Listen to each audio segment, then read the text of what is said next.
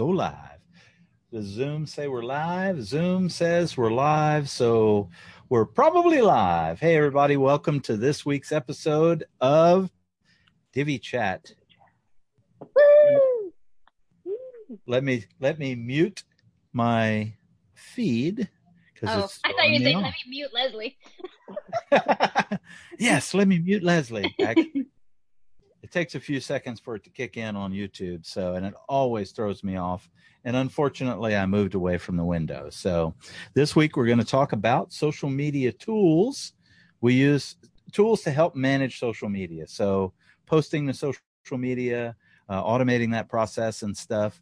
Obviously, as your business grows and you grow, there's only so much time in a day, and you got to get efficient and stuff. And we'll tell you about some of the tools that we use, all of the panelists use and stuff, and strategies that we have. And Corey just disappeared. We'll see if he comes back. But before we get kicked off today, let's go ahead and introduce ourselves. And we're going to start with ladies first. Hi, Leslie.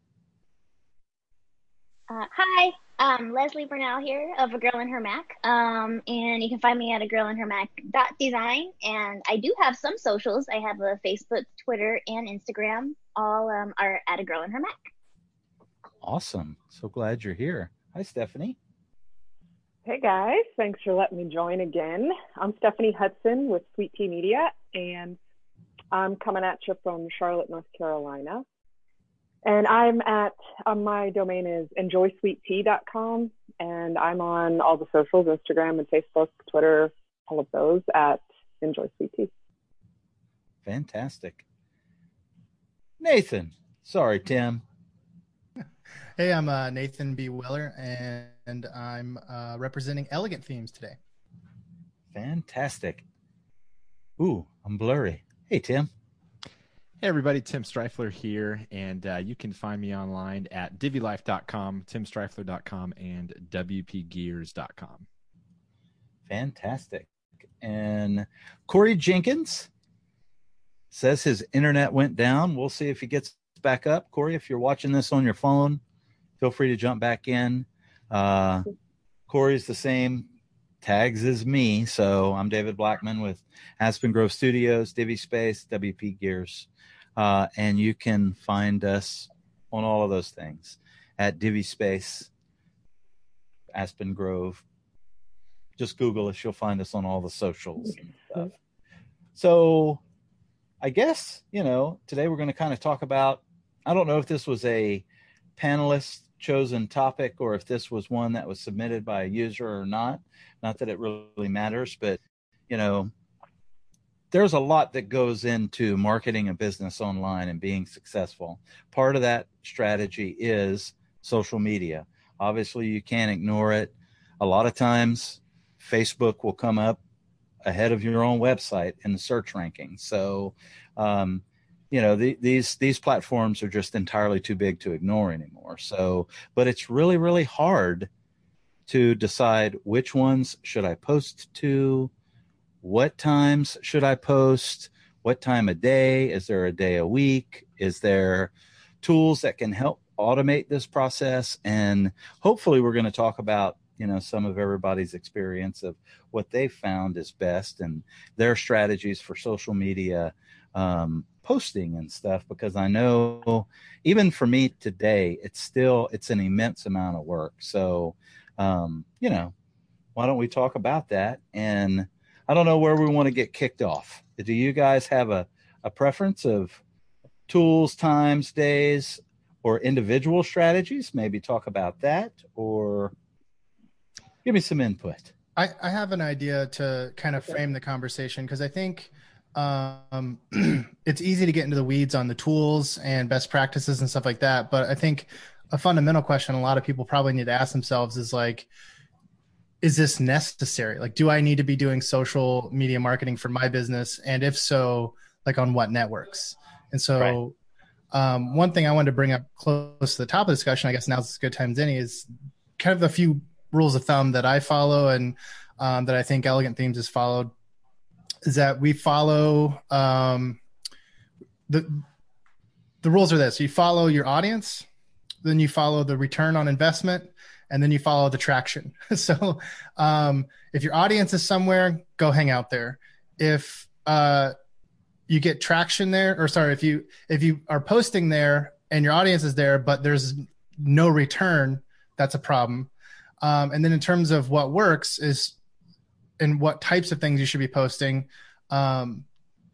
follow the traction. If something gets a lot of likes, it gets a lot of shares, just, don't overcomplicate it. Like follow the traction. If something takes off, go, well, let's try some more of that and variations on that until you settle into a groove and understand what your audience wants.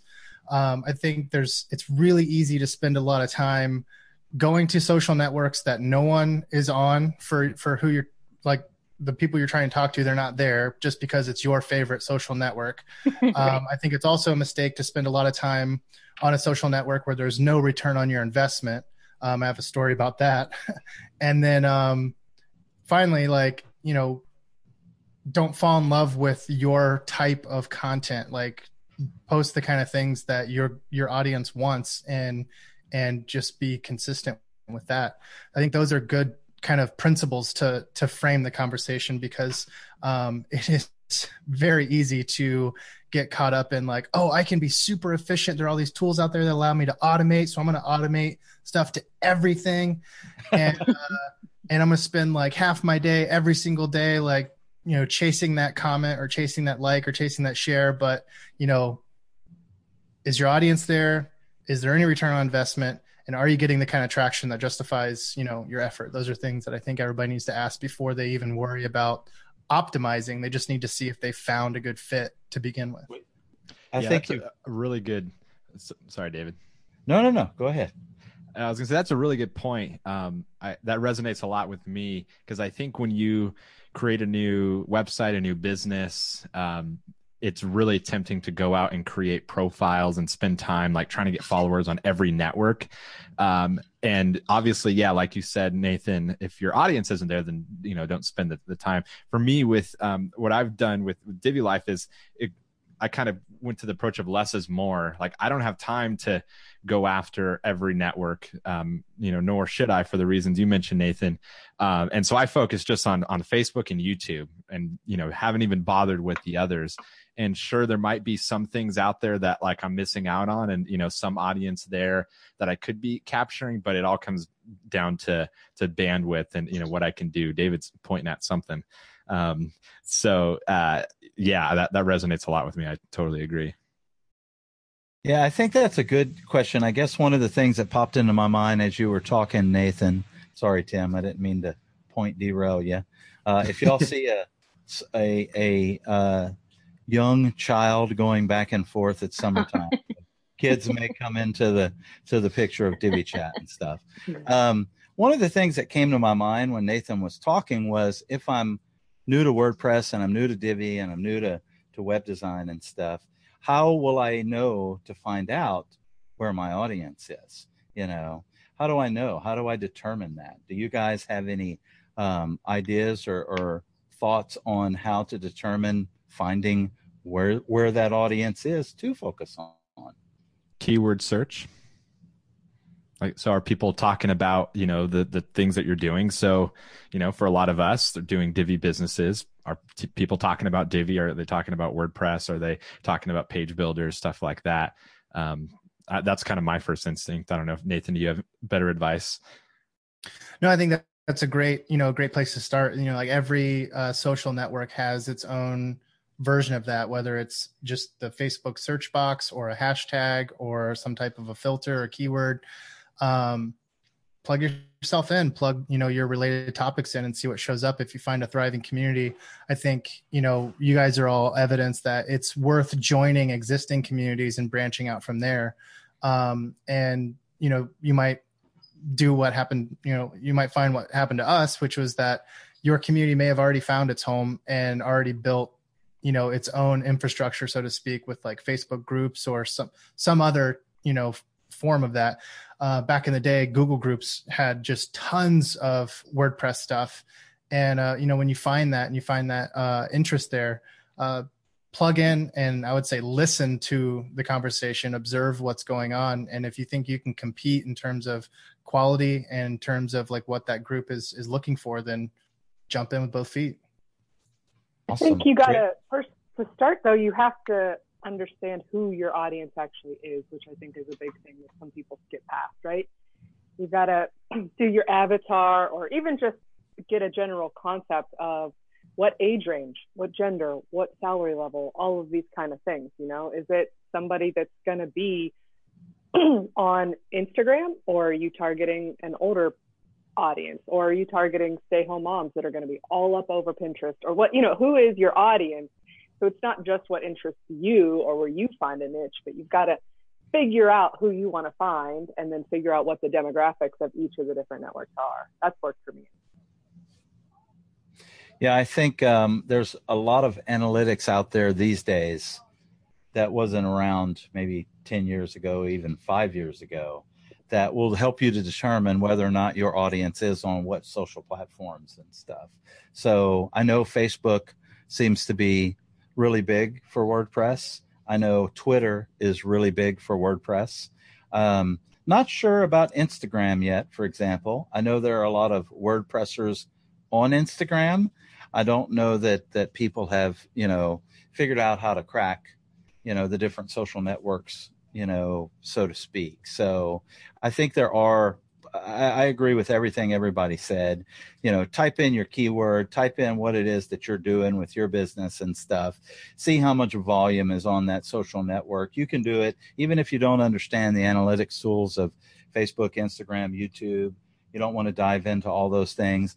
Just type in there in Facebook, you know, Divi, for example, and you're going to see a ton of Facebook groups, a ton of pages that come up, and you're going to see numbers associated with that. And if there are hundreds or thousands, tens of thousands in some cases, it's probably a good place to target yourself and stuff. Or can I add one more thing on the demographic side? Sure.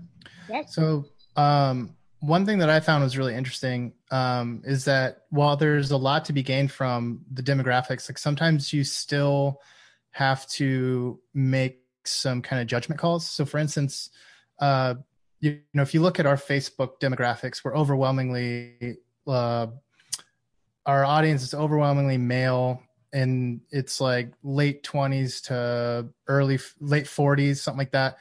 And yet for WordPress in general, we have a much higher percentage of women who use Divi, I think, than a lot of other WordPress products, or we have a lot more like vocal and visible women in our community, our sub community, than the WordPress community as a whole. And we've intentionally tried to foster that because we saw that as something that's unique about our community. It's like, yes, it is still male dominated, but we wanted to appeal to the higher percentage of women, even amongst, you know, that smaller demographic. So, you know, it's hard to say, like, none of this stuff, I guess I only bring that up because I want to say that none of this stuff is hard and fast. Like, you're still going to have to like use your judgment and figure out, you know, what your audience is responding to. And also you can try to find, you know, some missed opportunities. So like, that's kind of what we saw in our female demographic when we're in terms of marketing and freebies and things like that we're designing is, you know, turns out that a lot of women like good design. Like that's, you know, and so that's something that we feel is really like one of the pillars of our brand. And so we wanted to go with that, and we wanted to continue to foster that by having, you know, just as much stuff that, you know, we thought would be appealing. So but that again is completely opposite of what the analytics would tell us. The analytics would be like, hone in on those men. And we chose to try to find more of a 50-50 balance if that's possible. So I agree totally. And I think even on top of that too, in the line of reasoning with ignoring the analytics, if it's not a network that you like, or you're gonna be able to do it well, either hire somebody to do it or don't do it. Like I keep thinking I'm gonna just delete my Instagram account because I never post on there for my business, and it looks worse if you go and it's a ghost town. Yeah, like it's like a neglected blog looks worse than not having yeah. So it's like, if people, you know, okay, so maybe Facebook is great, but there are some people that just really hate Facebook. They don't want them to have their information. They don't want to do it. If you're going to do it shoddy, then just don't do it at all, which again could go against contrary to the analytics, but could be the right decision for an individual. Yeah, I completely agree. And that was my whole approach with my business, where first of all, I've never really understood Twitter. I've never been able to wrap my head around it. And so I don't know how to do it from a personal standpoint, as well as from a business standpoint. So I'm like, I'm not even going to worry about that. And so, yeah, I'm going to focus on the platforms that I can do and, go from there. Cause yeah, I agree. Having like a ghost town of a profile doesn't reflect well at all. Good points. I just went ahead and created all social media profiles. You got to have them all, right? Oh yeah. There's nothing wrong with grabbing a username and just keeping it in your back pocket. But I mean, if you're going to start using it, you might want to stick to it. That's right. I agree. And you kind of brought up my point, Nathan, which is at least grab your username, even if if it's a big social network. If it's the smaller ones that I wouldn't really worry about it. But if it's a big one, if you hate Facebook, go grab your username for Facebook if you can. Create the page, unshow it. You can hide that page from the social media profiles and stuff until you're ready, because it's better to be prepared and maybe do nothing at all. It doesn't cost anything. It takes about 2 seconds to set it up. It's just kind of a good tip to do and stuff. On that topic, that kind of reminds me, what do you guys feel about posting the same content to all social networks? And do you feel like that works, or is it better to focus on bringing content that's unique to each platform's unique strength? So for example, Instagram doing a lot more visual stuff. Obviously YouTube is video, but sometimes it's easy to write a blog post and then blast out to everything. Is that a bad thing? What's everyone's thoughts on that? I think it depends. I actually was only really I don't have a lot of experience with a lot of these social tools. I had added that what is it? If this, then that, the IFTTT, those little apps. I had my Facebook automatically shooting to Twitter, which was fine for a while. But then, I go and check my Twitter, and because of the character count, it'll just put the ... and whatever. And I don't like the way that looks. And so then I would even end up deleting it, rewriting it for Twitter or whatever, just to make it look good. But there are some things that I will post to Facebook that I won't post to Twitter or Instagram. I kind of try to divvy it up, kind of just different kinds of posts. Divvy it up? Oh, yeah. Nice. Boom. Yeah. So I think it just depends. Sometimes I will use the same exact verbiage on Facebook and Twitter. I do have, I'm pretty sure I do. Well, from the stats I look at, I don't have the same followers. Sometimes you see your same followers on all the socials, but mine tend to not be the same people. So depending on what it is, I'll go ahead and do the multiple things exactly the same. But again, it just depends. Other times I'll be like, no, that's just for Twitter. Yeah. One of my lines of reasoning that I've used with clients is to say, like, especially when it comes to just like a blog post notification or something like that, not like a specific campaign generated for that audience or whatever, but there is, I think, some validity to the idea of like, let your audience consume your stuff where they like to be, because we all have our favorites and the ones we're comfortable with. So I'm not really a Twitter person either, but if some people who like Twitter love Twitter, they're on there all day long. So if I want to reach them, then send it. So just kind of blast some things out, but then, that, like you're saying, it doesn't work across the board because of the nature of the different platforms. Yeah, I think learning each platform is important. I mean, we do a lot of blasting out the same content to each network, but we change the presentation for each network. So like if for instance, we'll do the exact same posting to like Google Plus and to Facebook. And yes, we still post to Google Plus. But somebody is. Yeah, it's weird. There's still people there. We get like, I don't know, every month just from our social postings, which take like 2 seconds per post to do, we get like 5,000 hits. So it's like, why not? It doesn't take that much effort. So anyway, we'll do the exact same post to Facebook as we do to Google Plus, but then we'll, do the title and the link on Twitter. And then for like Pinterest, we'll actually pull like an image from the post and have a little snippet to go along with that. So it kind of fits the Pinterest format. And yeah, so just, you don't have to do LinkedIn. No, we don't. But I've actually thought that would be great to start posting to there. But I kind of want to get our profile, like our company profile, all prettied up first. But yeah, I think we do kind of the same thing that Nathan does, is that we take the same content and create for different social profiles. So we'll have the messaging a little bit different, tailored for that network. So Twitter, it's 140 characters. We put the meat of the stuff in there, and Facebook's going to be totally different and stuff. Now, we do have people that do it. Our content writer, Lisa, does all of our social posting and stuff. Anna, who is a graphics person, a new person, is super social savvy, created a DiviSpace Instagram account and has been just like posting like a madman over there, which is kind of awesome. I'm excited about that. So, those are some of the things that we do. I don't think they're too terribly different than anybody else. I wish what I realize the most, the longer I'm in business and the more our business grows and stuff, I realize just how much work it does take to It's brutal.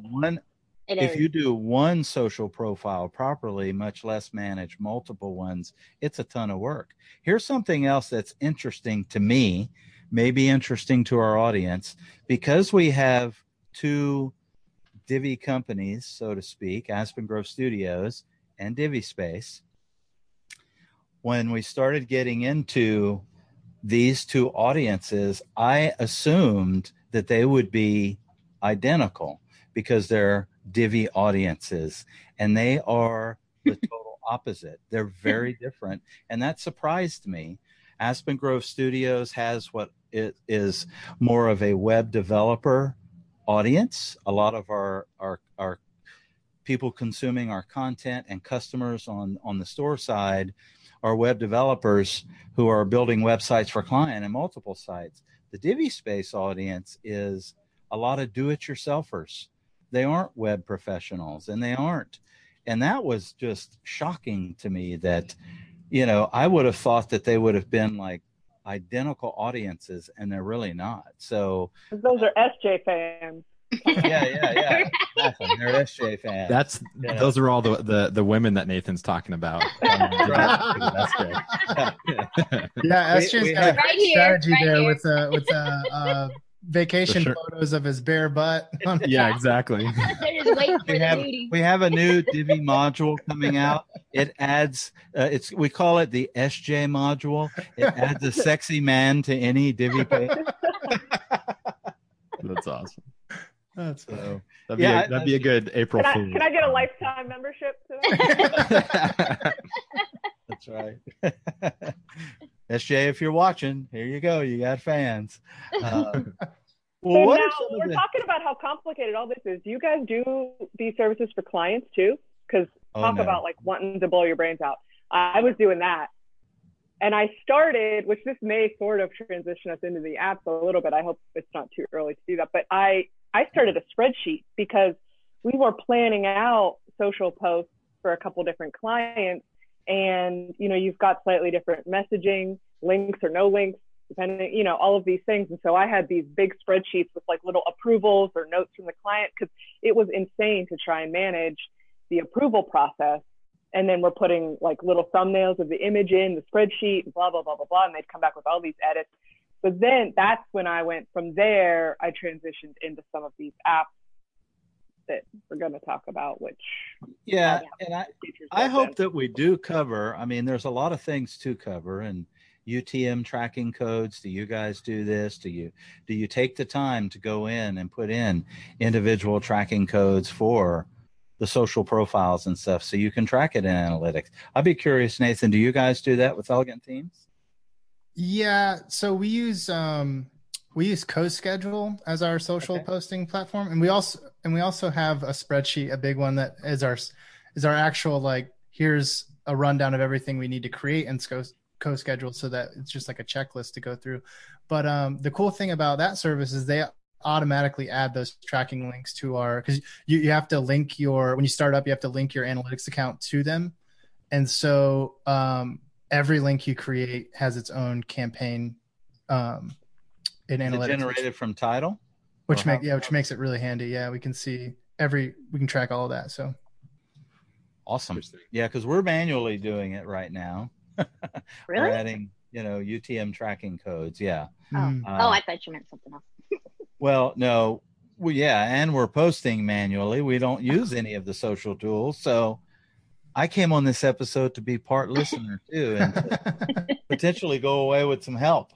Because we're still manually doing things. Yeah. We still manually do it. So I don't think there's anything wrong with that. I mean, it's just, we got to the point where, so like right now we're posting 150 different social media posts every week.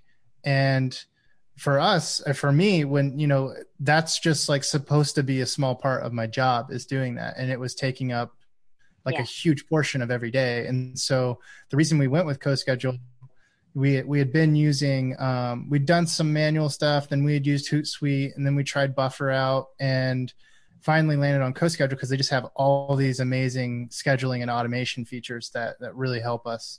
We can link up to like 10 or 15 accounts, and it helps if you're running short on time. But I want to mention that even though I'm talking a lot about how this social posting is easy, it only takes a few seconds, blah, blah, blah. We're using CoSchedule for automation. If your approach to social media is you want it to be fast, you want it to be simple, you want it to be cheap, you want it to be like unskilled, if you're hiring somebody, you're going to have a bad time, because it's not like everything involved in social media from a platform side is meant to be like easy, but to get the results you want, to get the tracking that David's talking about, or it's going to involve a lot of time and a lot of craft and a lot of work, and it's copywriting, it's asset design, it's grabbing the right, it's a lot of learning, and it's a lot of time spent engaging. Like posting is only part of the process. You actually have to engage with the audience and talk to the people that you're posting at. Otherwise, you're just shouting at people, essentially. Like nobody walks into a party and just starts yelling at people and expect to like be the life of the party. Like they're going to get shut in the door. But, the better thing to do is to show up, to listen a little bit, kind of hang out until you find a good opening, and then you insert something funny, valuable, useful, whatever. And all of a sudden you're part of the conversation. So that's the goal of social media. Like, that's the analogy I share with whether it's clients, when I was consulting, or with, people now who I'm just like talking about strategy and talking shop. Imagine every social network as a different kind of party with a different format, but the basic underlying social cues and rules still apply. You can't just show up and start shouting. You're going to get ignored. You're going to be labeled the weird person. You're going to get unfollowed. You're going to get yeah, exactly. People are going to actively shut you out instead of maybe accidentally hear your message. So it's worth noting that this is, while there are a lot of tools to make it simple, this is not something that is easy or quick or cheap even.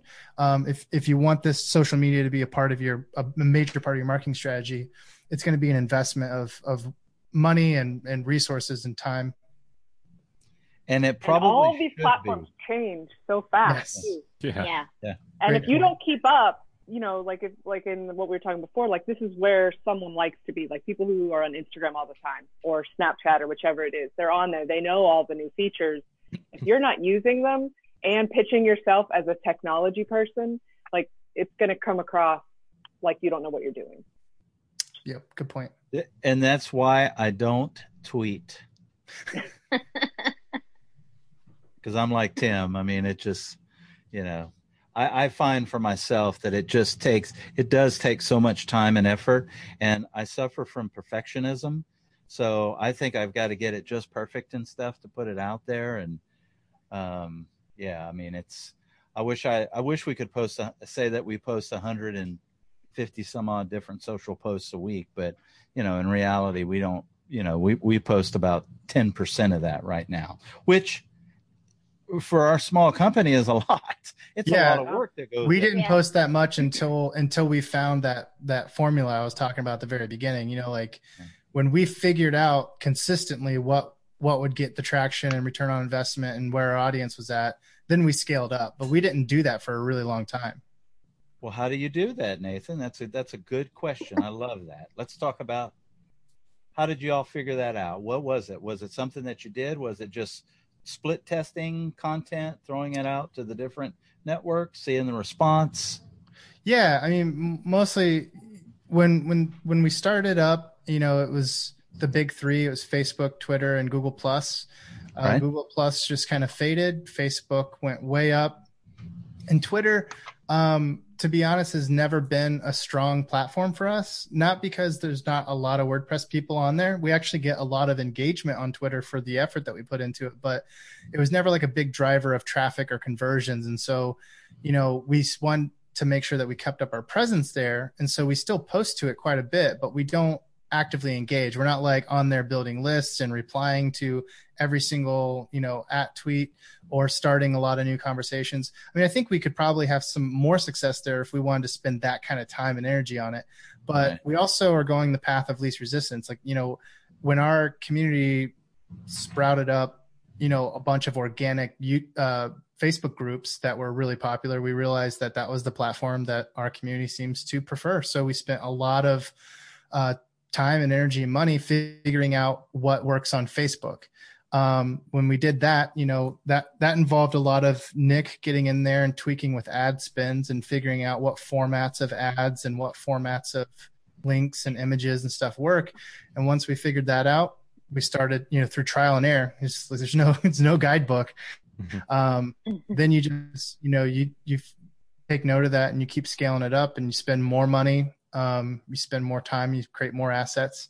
And then as we noticed that our organic reach on Facebook was starting to die down and that our ad spend was becoming a little less effective because of some of the algorithm changes in the last year or so, we really ramped up our efforts on YouTube because we were getting just a ton of engagement on YouTube with, you know, relatively little effort. And so we put more effort into it to try to expand that. It's not like rocket science. It's just following those principles that we talked about at the beginning and you know, staying after it. I think that's the hardest part is just doing the it. audience evolves, right? Like, I mean, yeah, it's an ever changing kind of thing. You kind of gotta.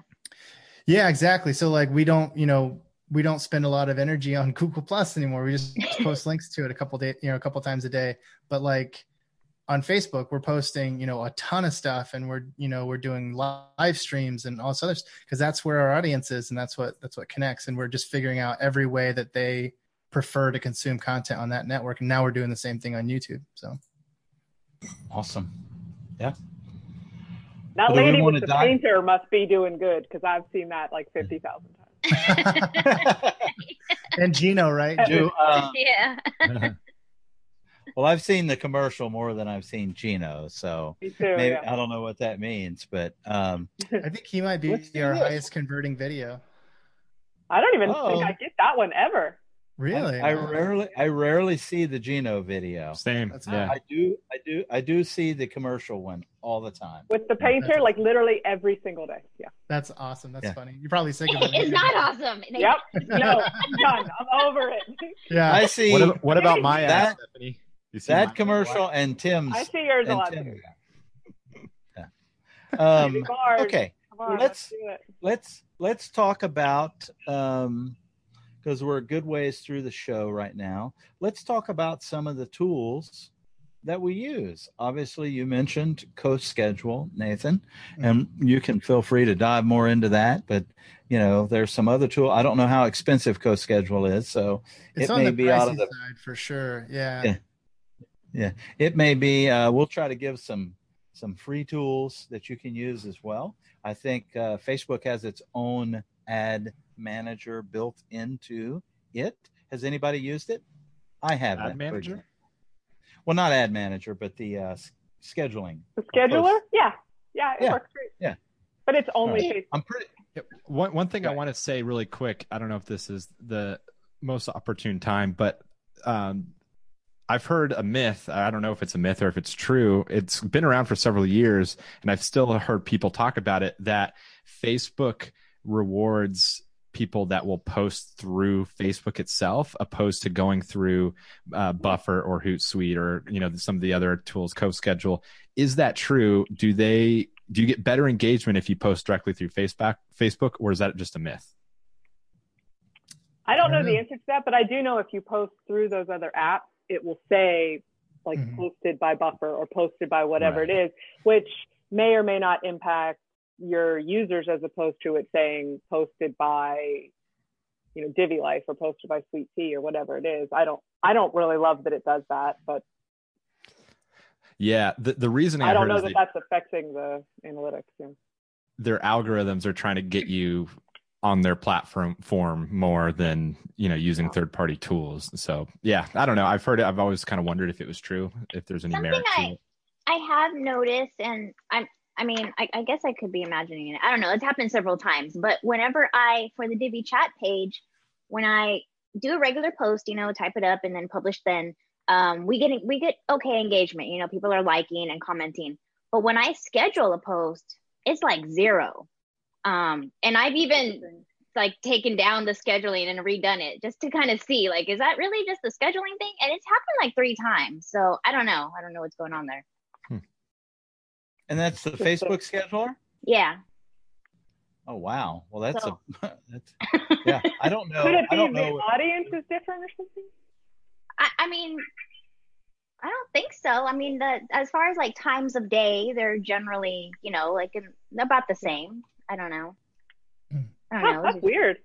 It happened a few times. The first time I was like, okay, that's just me. But after the third time, I was like, no, something's weird with the schedule thing. So I just try not to schedule anymore. Yeah, there's something to be said for the, a little bit of manual process, like the spreadsheets that we've all talked about, or most of us talked about. We have a kind of a timetable for the day, and I will schedule a lot of stuff out, but some stuff goes out more or less just every day at a certain time, and I just log in and put it out there. But I haven't noticed as much of a difference between, live posts or posts scheduled in the moment versus scheduled, but that's interesting. I should pay closer attention, maybe. Well, I've heard the same thing for a while. Yeah. Oh, really? Huh. I have heard the same thing. I know when I initially started, I was using Buffer and stuff, and I know now this was probably 3 years ago, that it was well documented throughout. You could Google and find out that Facebook's algorithms, in particular Facebook, their algorithms definitely penalized third-party app. And I don't know if to me, it seemed like it had to do with spam and stuff, just people spamming things out. But maybe it's more along the lines of what Tim was talking about and wanting, if I'm in business and I want you to use my platform, and it's about, it makes sense to me to try to give you every incentive to use my platform, so to speak. But then Instagram has been even worse. Yeah. Well, I think when you reach the size of audience like Elegant Themes has, the audience is so big that you really don't notice it. And it's probably us smaller little guys where our audiences aren't massive, where we do notice those types of things and stuff. So, yeah. With Facebook in particular, the organic reach, when you're just posting something opposed to ads, is so insignificant compared to your overall followers. There's memes about it, how you tell people, hey, come follow me over here on Facebook, and then Facebook makes you pay in order to reach your entire audience of people that have chosen to follow you.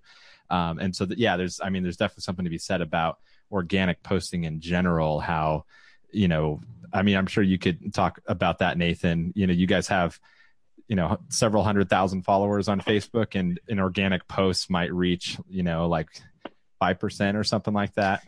Yeah, we have about 115 to 120,000 right now. And when we publish the average blog post, it gets 2,000 people. Right. So annoying. Unless we boost it, and which we do. But it's just kind of crazy. Yeah, you're right. Our organic reach on Facebook has nosedived. They do everything they can to keep you from easily reaching your entire audience, which is kind of maddening. But the reason why they do that is because they've made what's probably the best targeted ad system ever. And they know that if they can get everybody used to using that, not only do they make a ton of money, but everybody who's using it actually gets really good results. So I can say that our ad buys are very accurate and very good, and we get a great return, but it's still kind of a bummer when you do spend all that time to build an audience and then you have to pay to reach them. It really does feel underhanded at times. Yeah, you're like, really? totally. Like, I did this, Right. and you're going to charge me. Not me And personally, that's what you know what I mean? And that's what I was going to say. I was going to say, in Facebook's defense, their ads stuff it does really well. The return on it is very, very good. I was just looking at it today. Tim and I were kind of going over some stuff earlier today in a call, and we were specifically looking at return on ad spend in Facebook and stuff, and it's like 10 times. So well, it makes me wonder if like we've passed like a certain like gold rush in terms of, you know, the ability to build an organic audience. Because like, you know, we were able to build a large audience before, you know, the crackdown of organic reach. Now someone starting out, like they don't get to start with all the, you know, wild west stuff that earlier companies got away with. You know, there's some of the biggest brands in the world started out as like a couple viral videos or viral postings on Facebook. And now, you know, they're huge social media presences. And I just don't know that that's possible anymore. Not nearly as easily. Yeah. And then on the ad side too, people are saying that like the inventory, quote unquote, of Facebook ads has been is like getting less and less, which meaning ad cost is going to continue to go up. And so you're going to have to continuously pay more to reach, you know, the same amount of people that you did last year. Yeah, that's the other thing is it's getting more and more saturated and more expensive to use. So there's going to be a tipping point. It'll like kind of regulate itself here eventually. But in the meantime, I mean, I just speaking for us, we're actively looking at other platforms going like, okay, like we're shifting a lot of our attention to YouTube because of this. It's not that we're, you know, ditching Facebook by any stretch of the imagination. It's still, like I said, excellent returns, but you know, there is still more of that, you know, unregulated viral or just organic potential in other places right now. And if you know how to do it, it's still super valuable and you definitely want to take advantage of it. And that's why I think email lists are still so valuable. So good. Yeah. So valuable. So, you know, keep driving them to your website. I think Elegant Themes has done a fantastic job of doing that. Email marketing is nowhere near dead, and it's really good. I want to know some of the secrets. Maybe we can share with the audience, Nathan, YouTube tips, what we can do. Because our little YouTube channel's at about 320. Actually, I think Divi Space is Divi Chat's just passed 1,000 likes on our Facebook page, or maybe our YouTube channel. So give us some tips on how to, you know, the Wild West stuff. We want that. That would be great for the audience. We've had a lot of luck with like video SEO. So we use a service called vidIQ. This would be a great time to have Mac as a guest on the show.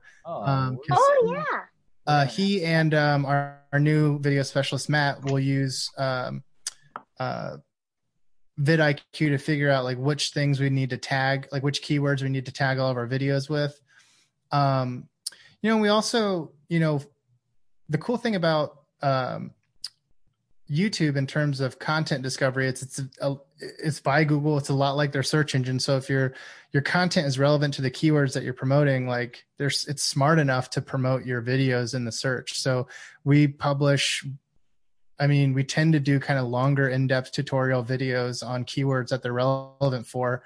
And because we've been able to boost that by piggybacking on the popularity of other channels that we built before, we were able to grow our audience by quite a bit. So that's step one, right? So like we use the popularity of our blog and the reach of our blog to grow our YouTube channel by putting big subscribe buttons like under all of our videos. So we used our most popular network to drive people to a platform that had more potential.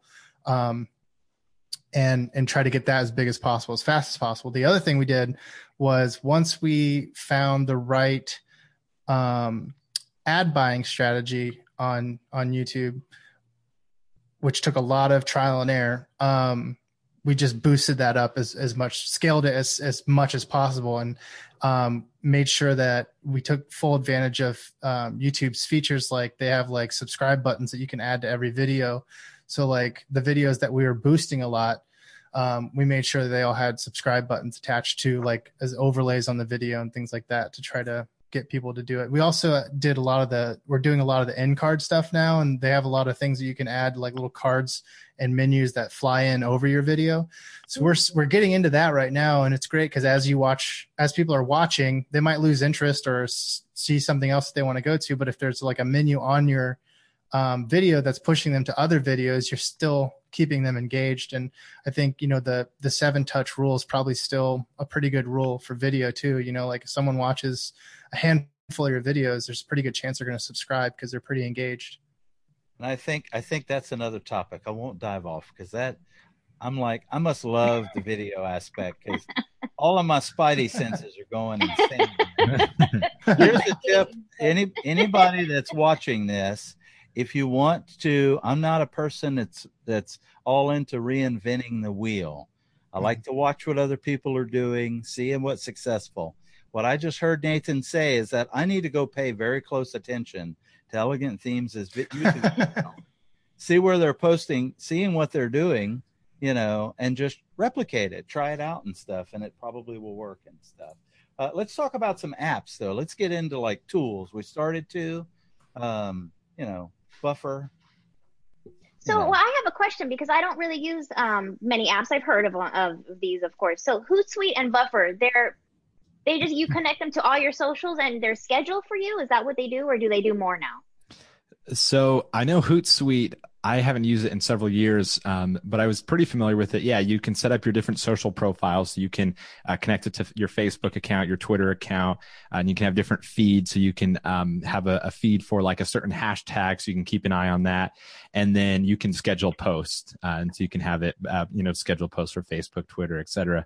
I think Buffer is a little bit different philosophy where you like create I don't know the terminology, like a bucket of posts, and then it will automatically post at different times, so that there's like a consistent flow, so that they're not all like, during 8 to 5 business hours when you're there, to actually post live, but it'll kind of stretch it out over the course of, how many posts you have.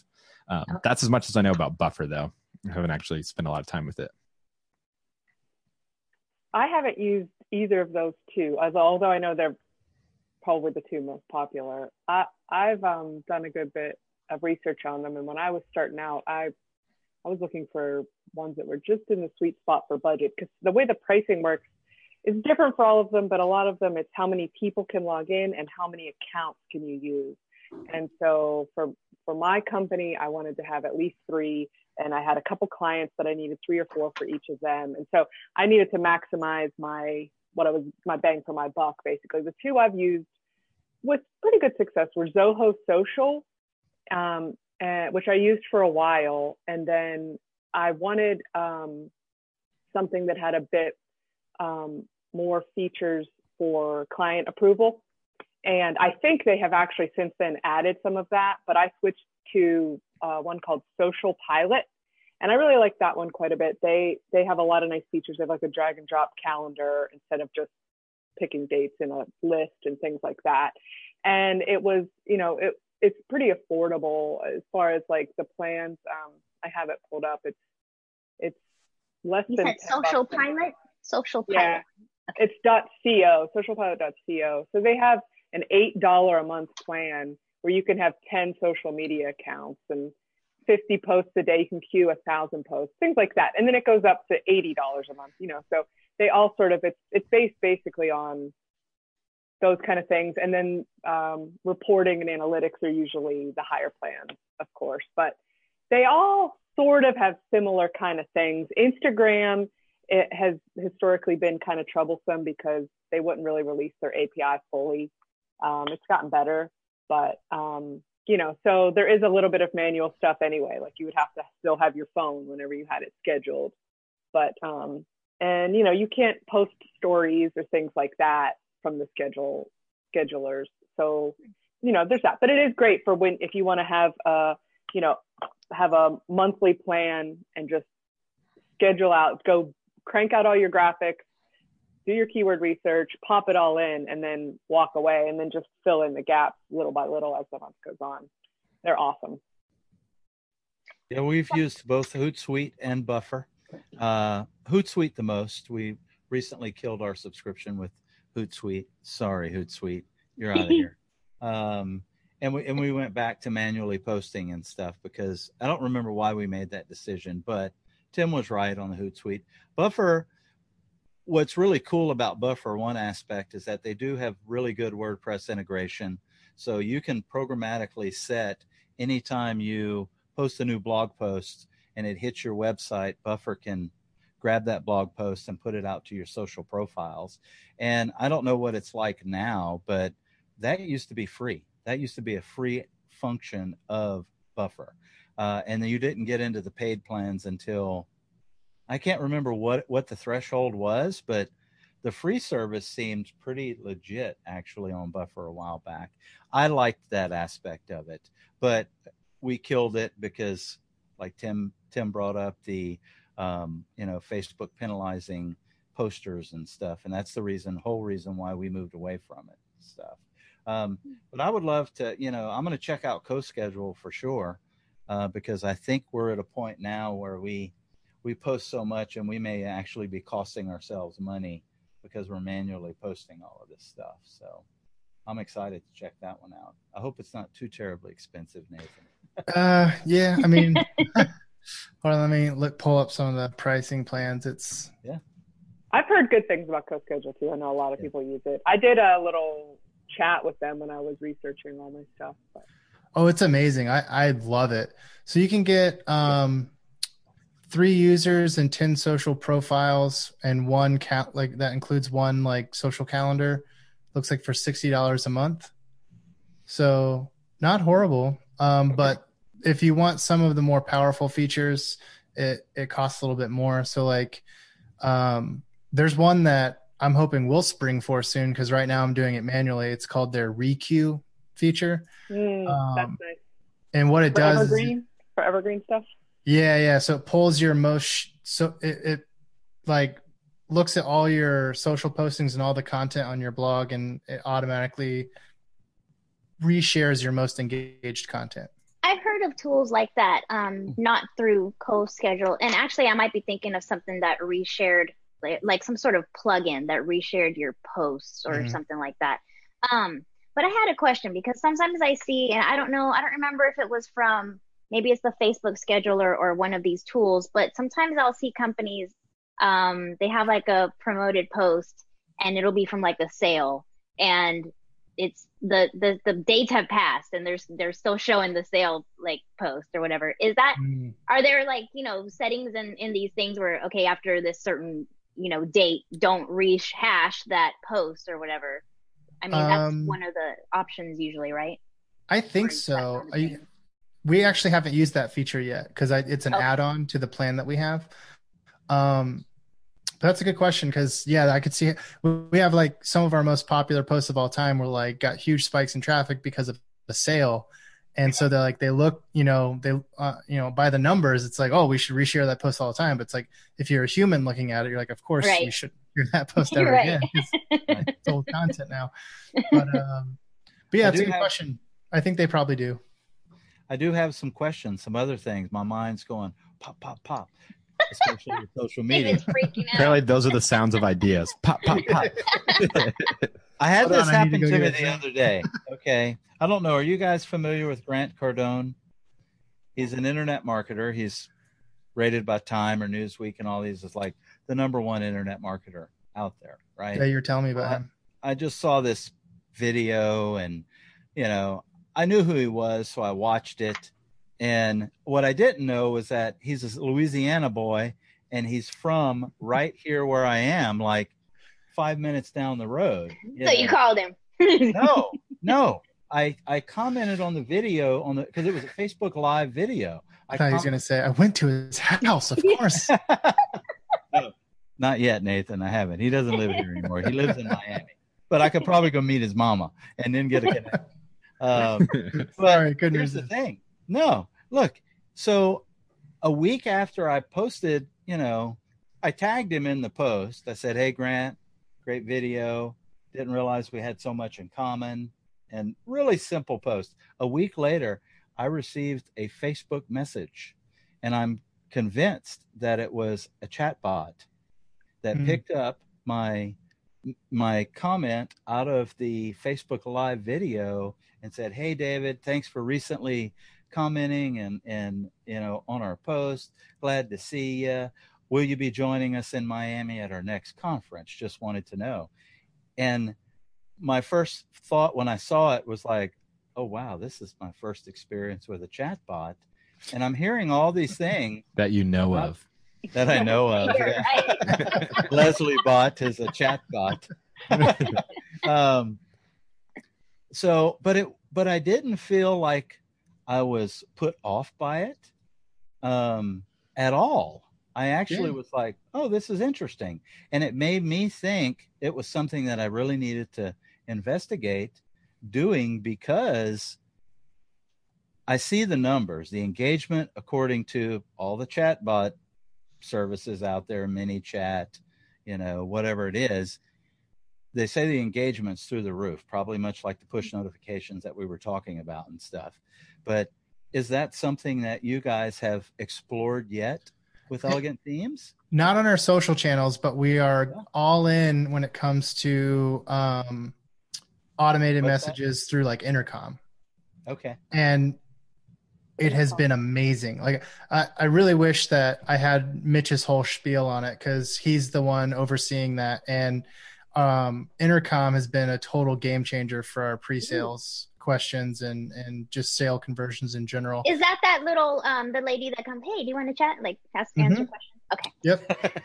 And they just have so many great targeting like tools, and they also have a lot of great like triggers that you can set up. So it's like if somebody asks a specific question, it's like smart enough to go like, here's a contextual response, which is huge. Yeah, I'm very curious, because I was not put off at all by this random message from a video that I posted. I think that's key though. It's got to be contextual. So like that response that you got was contextual to your comment, and if you're just, back in the old days of autoresponders on like Twitter or whatever, like you'd tweet and you'd get like a DM that was like, "Hey, what's up? Follow me." Like that's horrible. Yeah. Nobody wants that. Like it worked for like, a year, and then everybody wanted to kill themselves.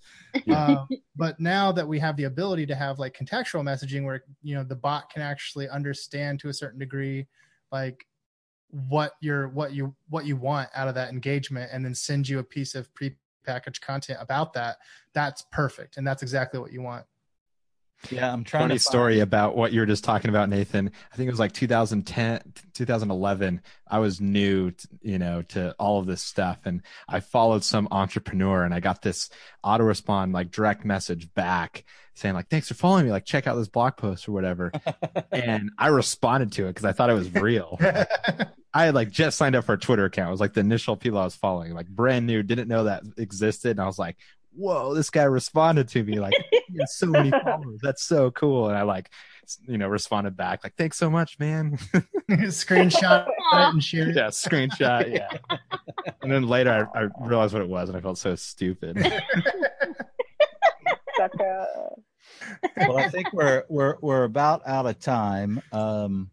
There's so much that we could talk about in social media and tools and doing things properly and stuff. I hope that we've kind of given you some ideas and stuff that may help you sort out some of the social media stuff. And if I can just say, if it's not your bag, like it's not my thing, I'm probably going to end up hiring somebody at some point. Cause I just I just feel it out. I do what I want. But if I wanted to get more serious about it, I'd probably hire someone. So if you find that it's too much for you, there are people that do this for a job. I just want to share Bridget Willer's name because she's really good at it. Yeah. But yeah, so, there's people out there who love doing it. And if they have a passion for it, it's going to get done right. Absolutely. Stephanie, are you still doing it for clients? Yeah, but it's You're scaling complicated. back. It really is. It's tough to make it work. From like, my clients are smaller companies, and the amount of time, like, it's so time intensive that, I actually don't have any regular clients right now. I help some of them with some graphics and things like that. But I don't have a regular social media client base right now. And I am okay with that, because I'm trying to reevaluate the pricing model. Because for it to be worth it for me, it's not really worth it for them. It's too expensive. And even if it wasn't too expensive, the ROI is so hard to justify and prove. When you're talking social, that's really one of the toughest things about it too. So you got a lot more followers and a bunch of likes, but how many dollars did that put into their bank account? It's such a tough one to justify. So it's a tricky business, but I'm not done, because I think it's important, and everybody knows they need it. Like, it's one of the top 3 things that people ask me for. They need a website, they need a logo, and they want somebody to help them with their social media. Yeah, and to some of the things Nathan's been talking about, like with Elegant Themes, it's a very long-term play. A lot of testing, a lot of trial and error, and like dialing in a strategy, and then growing the platform, then growing the next platform. So I can imagine with clients, it's hard because they expect results in months, but really it's not realistic. Yeah, there's a lot of when I take on a new client, when I'm consulting, I have a minimum 3-month requirement that we have a minimum 1-month discovery phase, a minimum 1-month strategy phase, and a minimum 1-month implementation phase, at the end of which we're basically just getting started. Right. And if they're not on board with it, like if they can't wrap their head around that, then I turn them down as a client. Good points. Well, do we want to do some closing thoughts on social media stuff? Leslie, did you volunteer to go first? Sure. Oh man. I picked the 3 that I got used to, which was Instagram, Twitter, and Facebook. I think the one I like the least is probably Twitter. It's just so fast. It's just, you post something and it's freaking gone. You hope somebody sees it if they're online at that time. I don't know enough about it. I don't even know what the little period means before. I don't know. But I'll explain it to you later. Okay. But yeah, I think if you're getting started, maybe start with 1 or 2, and kind of go from there. I think what Stephanie said about making sure going to where your audience is going to be, that's super important. I didn't do any of that. I just kind of started them and kind of see where they went. And I'm playing it by ear, but yeah, start small. It's okay to do baby steps. Next, I'll go. I think my final thought, and this isn't something that I'm necessarily practicing, but something that I know I should be practicing. And I think for social media, keep it simple and stay consistent. To Nathan's point, I think towards the beginning, it's not rocket science, but you do have to kind of follow those, basic strategies and follow like what works. And then consistency, not only does it take consistency to see results over time, but when you're consistent, then you are able to, you kind of have your knee deep and able to see what's working, what's not working. And so you can kind of make tweaks and, figure out what the best times to post, the best types of content to post. So that's kind of my strategy for the second half of this year for my business is those 2 things. Keep it simple and stay consistent so that I can actually, start to see a return from it. Awesome. Who wants to go next? Stephanie, go. I think for the people listening to this that are considering diving in to up their game, all of the points that have been mentioned, of course, but I think the tools are really useful. I think it's easy to become overwhelmed and it's easy to fall behind. And when you're trying to be consistent, planning helps, and we're all running businesses and we're all busy. So find one of these tools, Buffer, Hootsuite, CoSchedule, Zoho Social, Social Pilot. Those are just some of them. There's tons out there. But pick one, pick one that you can afford and schedule some posts. Even if you schedule one a week, schedule them, take 2 hours and build all your stuff at the beginning of the month and schedule them out, and then see how that goes. And then you can sprinkle a couple things in that are a little bit more impromptu. But to me, I think that, and again, same as Tim, I'm not really practicing what I preach on this either, but it's in my goals as well. You know, I'm working toward it too. And that's the thing with social. It's like, you know, nobody is really perfect at it. It's tough and it's constantly changing. So you kind of got to just keep at it, you know. But I do think those tools are really useful as far as streamlining the time spent. Yeah. In an effort not to repeat myself and to follow up on something that I teased very early on, which is I had a story about falling in love with a social platform that didn't have an ROI. So back in the day, before I was even like a real WordPress blogger, I was like all in on Tumblr. And I loved it. And I found that I just enjoyed posting on it. I was like in love with the format of that style of blogging. And I quickly got a following and I got addicted to it. And I was like, this is amazing. I was spending tons of time on it. I had 50 to 60 posts a day on Tumblr, and my audience was growing by like 100 or more a month. I had thousands of followers. Every post was getting 50,000 engagements, but guess how much money I made from it? Nothing. I made absolutely nothing from it. And then I found out that my buddy, who had 2,000 people visiting his WordPress blog every month, he was able to capture a portion of those through like email sign-up forms and then market to them through email. And he was making $2,500 a month off of like less than 5,000 hits. And I was blown away. And that was actually the thing that got me to switch to WordPress. But it was also a valuable lesson about platforms for me, because it doesn't matter how engaged, like, let's say every part of this equation but the ROI is working, you're still failing. You know, like, so figure that one out part that very needs to small work. scale as early as you can. So don't be afraid to fail as often as it takes to figure out what that ROI equation is, and then go all in. That's my final piece. Well, Nathan, I, for one, am glad that Tumblr failed you. I don't know that I have any super wisdom. I love everything everybody said. I think the trick is to, find out where your audience is, be consistent, I think video is going to be huge. It's already huge. It's going to continue to be huge. It's going to get even bigger. This just in, video will be big. Thanks, Tim. I meant to say bigger. It's going to get bigger. Giving a hard time. That's all right.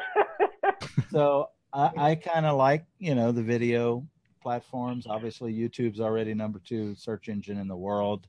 I personally just think video is going to be bigger and bigger and bigger, and we're going to definitely move more in the video direction over the next year and stuff. So. IGTV has your name on it, David. Oh, yeah. You and Tim. Yeah. You and Tim That'll are get you all in. over IGTV.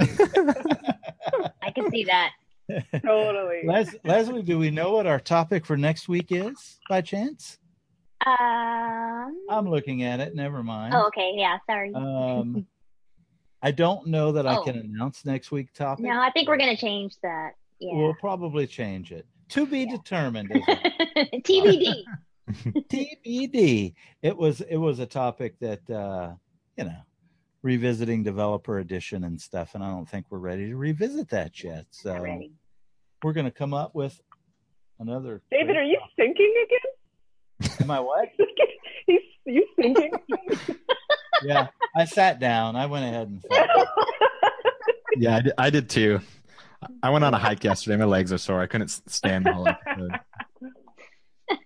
All right, everybody. Thanks for coming on. Thanks, everybody, for tuning in. And we'll see you next week on Divi Chat. Bye. Bye, everybody. Bye-bye. Yeah.